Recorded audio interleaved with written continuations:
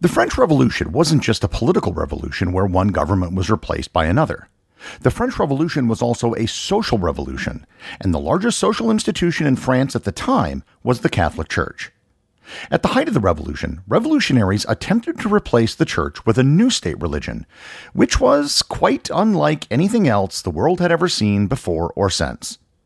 Learn more about the cult of reason and the attempts of revolutionary France to create a new state religion that really wasn't a religion at all on this episode of Everything Everywhere Daily.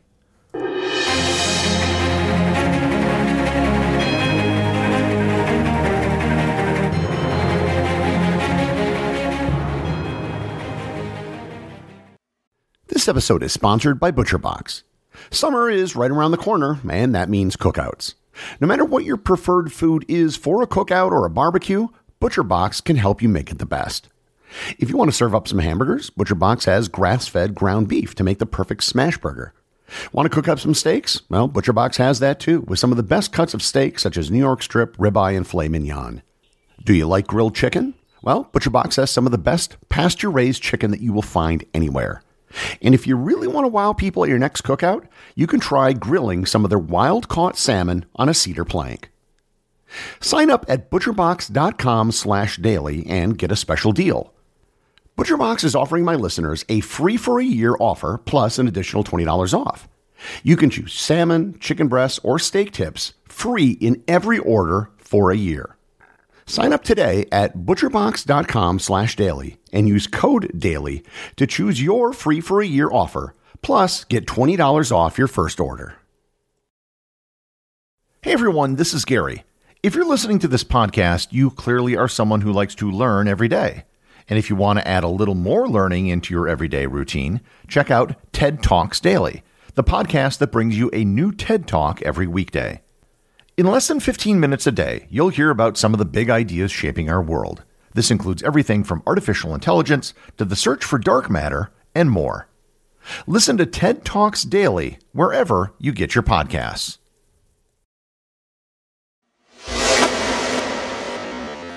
To understand how the cult of reason came about, it's necessary to understand the conditions in pre-revolutionary France. The French Revolution was a lot more than beheading Louis XVI and Marie Antoinette. The French Revolution was a revolution against the entire French system, which was known as the Ancien Regime. The Ancien Regime included not just the monarchy, but the nobility, and perhaps most importantly, the Catholic Church. The Ancien Regime established what were known as estates, which were broad categories of social and civil hierarchy under which society was organized. The first estate was the church, the second estate was the nobility, and the third estate were peasants and common people. Despite some activity early in the Protestant Reformation, France remained an overwhelmingly Catholic country. The Edict of Nantes in 1685 codified Catholicism not just as the state religion, but as the only religion allowed in the country.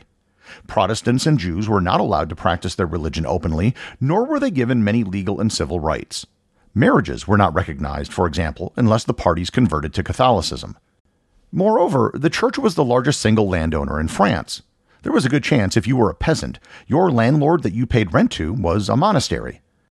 On top of that, there was a mandatory system of tithing, which was in effect a 10% tax on everyone. In the day-to-day lives of most people in France, their lives were more influenced by the church than by the monarchy. So when discontent in France began to grow, it was the entire Ancien Regime which was in the crosshairs of the revolutionaries, which also included the church, not just the king. And here I need to give a bit of background as to who the revolutionaries were and what the intellectual environment of the revolution was. The French Revolution, like the American Revolution, took place in the intellectual environment known as the Enlightenment. The Enlightenment is probably worth an episode of its own, but its origins can roughly be traced back to the late 17th century with the scientific discoveries of people like Isaac Newton. The discovery of scientific principles encouraged an environment where truth, reason, and liberty were held as the supreme values. While there was no uniform set of Enlightenment beliefs, many Enlightenment thinkers regularly disagreed with each other, there was a general consensus against reverting to tradition and mysticism. Many of the greatest Enlightenment thinkers came from France. Thinkers such as Jean-Jacques Rousseau and Voltaire were leaders in the growth of this school of thought. The French Revolution was, at its core, a revolution fueled by Enlightenment values. When things began to come to a head and the Ancien regime began to institute reforms, many of those reforms had to do with religion. On August 4, 1789, the National Constituent Assembly, in just a few hours, managed to completely overhaul many of the laws governing France and the system of the three estates. One of these reforms eliminated mandatory tithes to the church. On August 26th, the National Constituent Assembly passed the landmark Declaration of the Rights of Man and of the Citizen. This was the French equivalent to the Declaration of Independence and the Bill of Rights. In it were two clauses which were relevant to this episode. Article 4 said, quote, "Liberty consists of doing anything which does not harm others. Thus, the exercise of the natural rights of each man has only those borders which assure other members of the society the enjoyment of the same rights. These borders can be determined only by the law." And Article 10, which said, quote, "No one may be disturbed for his opinions, even religious ones, provided that their manifestation does not trouble the public order established by the law." For most people listening to this, these seem like pretty reasonable proposals. You can practice your religion however you like, just so long as you don't harm anyone else. And this was very much in accordance with the principles of the Enlightenment. On October 10th, they seized all church property in France and sold the assets to raise money for the government. Finally, on July 12, 1790, they officially made the church subordinate to the government. All priests were now to be employees of the state, and all the clergy were to be elected. And they also had to swear an oath of fealty to the state under penalty of deportation or death. Needless to say, the Pope didn't approve of this and did not allow priests to take the oath. All of these changes generally fall under the category of freedom of religion, although things like forcing priests to take an oath were a bit extreme. They removed having a state-sponsored church, removed the power of the church over the citizenry, and allowed everyone to practice religion as they saw fit. If this had been the end of the reforms, I would not be doing this episode. However, as the revolution continued, it became more and more radicalized. It wasn't just a matter of freedom of religion anymore and dismantling a state church. It became extremely anti-clerical. On September 2nd, 1792, over 200 priests were killed in a period of 5 days known as the September Massacre. And they were only a small part of the 1,200 to 1,600 people killed overall. It wasn't just a matter of freedom of religion at this point. There were now forces who were actively seeking to de-Christianize France. One of the major steps was the elimination of the Gregorian calendar, which I've addressed in a previous episode.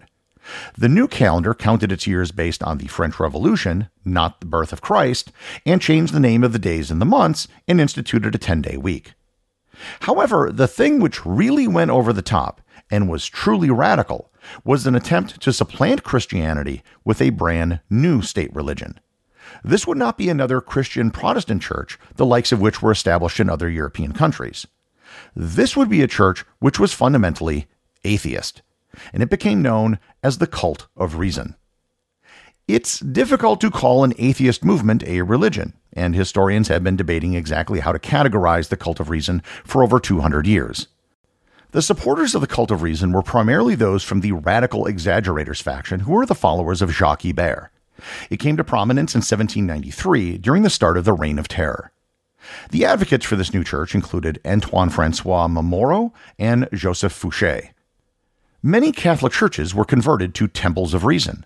All of the Christian symbolism was either removed, destroyed, or covered up, and replaced with symbols representing liberty and philosophy. At Notre Dame in Paris, the altar was removed and replaced with an altar to liberty. In stone above the doors to the entrance were etched the words, "To Philosophy." There was no coherent dogma for this religion, if you want to call it a religion. Every temple of reason just sort of did their own thing. Joseph Fouché, who was one of the chief enforcers during the Reign of Terror, created his own Feast of Brutus on September 22nd, 1793, and it was pretty much the same as other Cult of Reason celebrations. But the biggest day for the Cult of Reason took place on 20 Brumaire in the year 2. And for those of you who are not fluent in the French Revolutionary calendar, that would be November 10th, 1793. It was a nationwide event called the Festival of Reason. Liturgies were held in converted temples of reason all over the country. At the Festival of Reason held in Notre Dame, an artificial mountain was built in the nave of the church. On top of the mountain was a Greek temple devoted to philosophy with the busts of great philosophers. At the bottom of the mountain was an altar to reason with a torch dedicated to truth. Girls wandered around wearing Roman dresses and sashes in the colors of the French flag, and a woman was dressed as the embodiment of the goddess of liberty. If this sounds just a little bit like a pagan ceremony, you wouldn't be wrong. The reaction to the Festival of Reason was swift and almost universally condemned. It was called licentious and lurid. Even Maximilien Robespierre, who was aligned with the radical factions, called the ceremonies ridiculous farces and began to separate himself from its most extreme members. The Festival of Reason actually backfired and emboldened anti-revolutionary forces. Robespierre particularly disliked the cult of reason. He was a deist. He didn't particularly believe in any religion, but he did believe that some sort of belief in God was necessary for a stable social order. By the spring of 1794, Robespierre, who had accumulated an enormous amount of power during the Reign of Terror, was at the peak of his influence. Jacques Ibert, Antoine-François Moreau, and other leaders of the cult of reason were executed in March, pretty much putting an end to it. Robespierre then ushered in his own replacement for the cult of reason, known as the cult of the Supreme Being. On 18th Floréal, that would be May 7th, the National Convention passed legislation making the cult of the Supreme Being the state religion in France. The cult of the Supreme Being was pretty much wholly invented out of nothing by Robespierre.